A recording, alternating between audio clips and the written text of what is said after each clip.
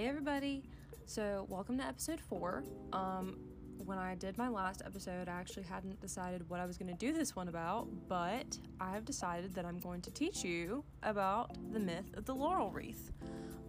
It's also better known as the myth of Apollo and Daphne, but I know we don't know a lot about Daphne, so I figured this would be the most recognizable.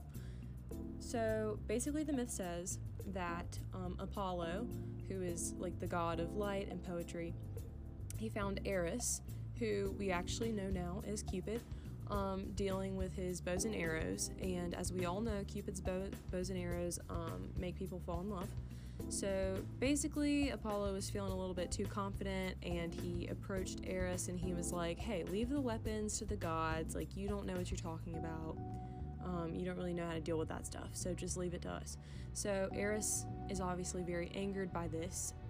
He goes onto this huge mountain so that he's like way above Apollo, and he shoots him with one of his arrows. And obviously that makes Apollo fall in love with the first person he sees, which just happens to be Daphne, one of his very good friends. She's a wood nymph. And then, just to sweeten the deal, Eris shoots Daphne with a lead-tipped arrow, which I know we don't know as much about that one, but it actually makes you repulsed by the person that you see.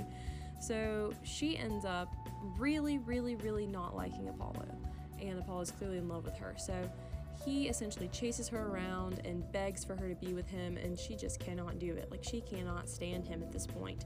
So her dad is named Peneus, or from Mother Earth is what that means. She begs him, she's like, please just turn me into a plant or a tree or something, like anything just to get away. So he ends up turning her into a laurel, which is also called Daphne in Greek, after her name. So Apollo was really upset about this whole thing, and so to memorialize her, he made the laurel the symbol of a tribute to poets, which is what he's the god of. And so then the laurel became the symbol of gods. So that's where we got laurel wreaths from. That's why it's such a big thing in Greek mythology and why it's so symbolic. So yeah, I hope you enjoyed this, and now you know why we have laurel wreaths.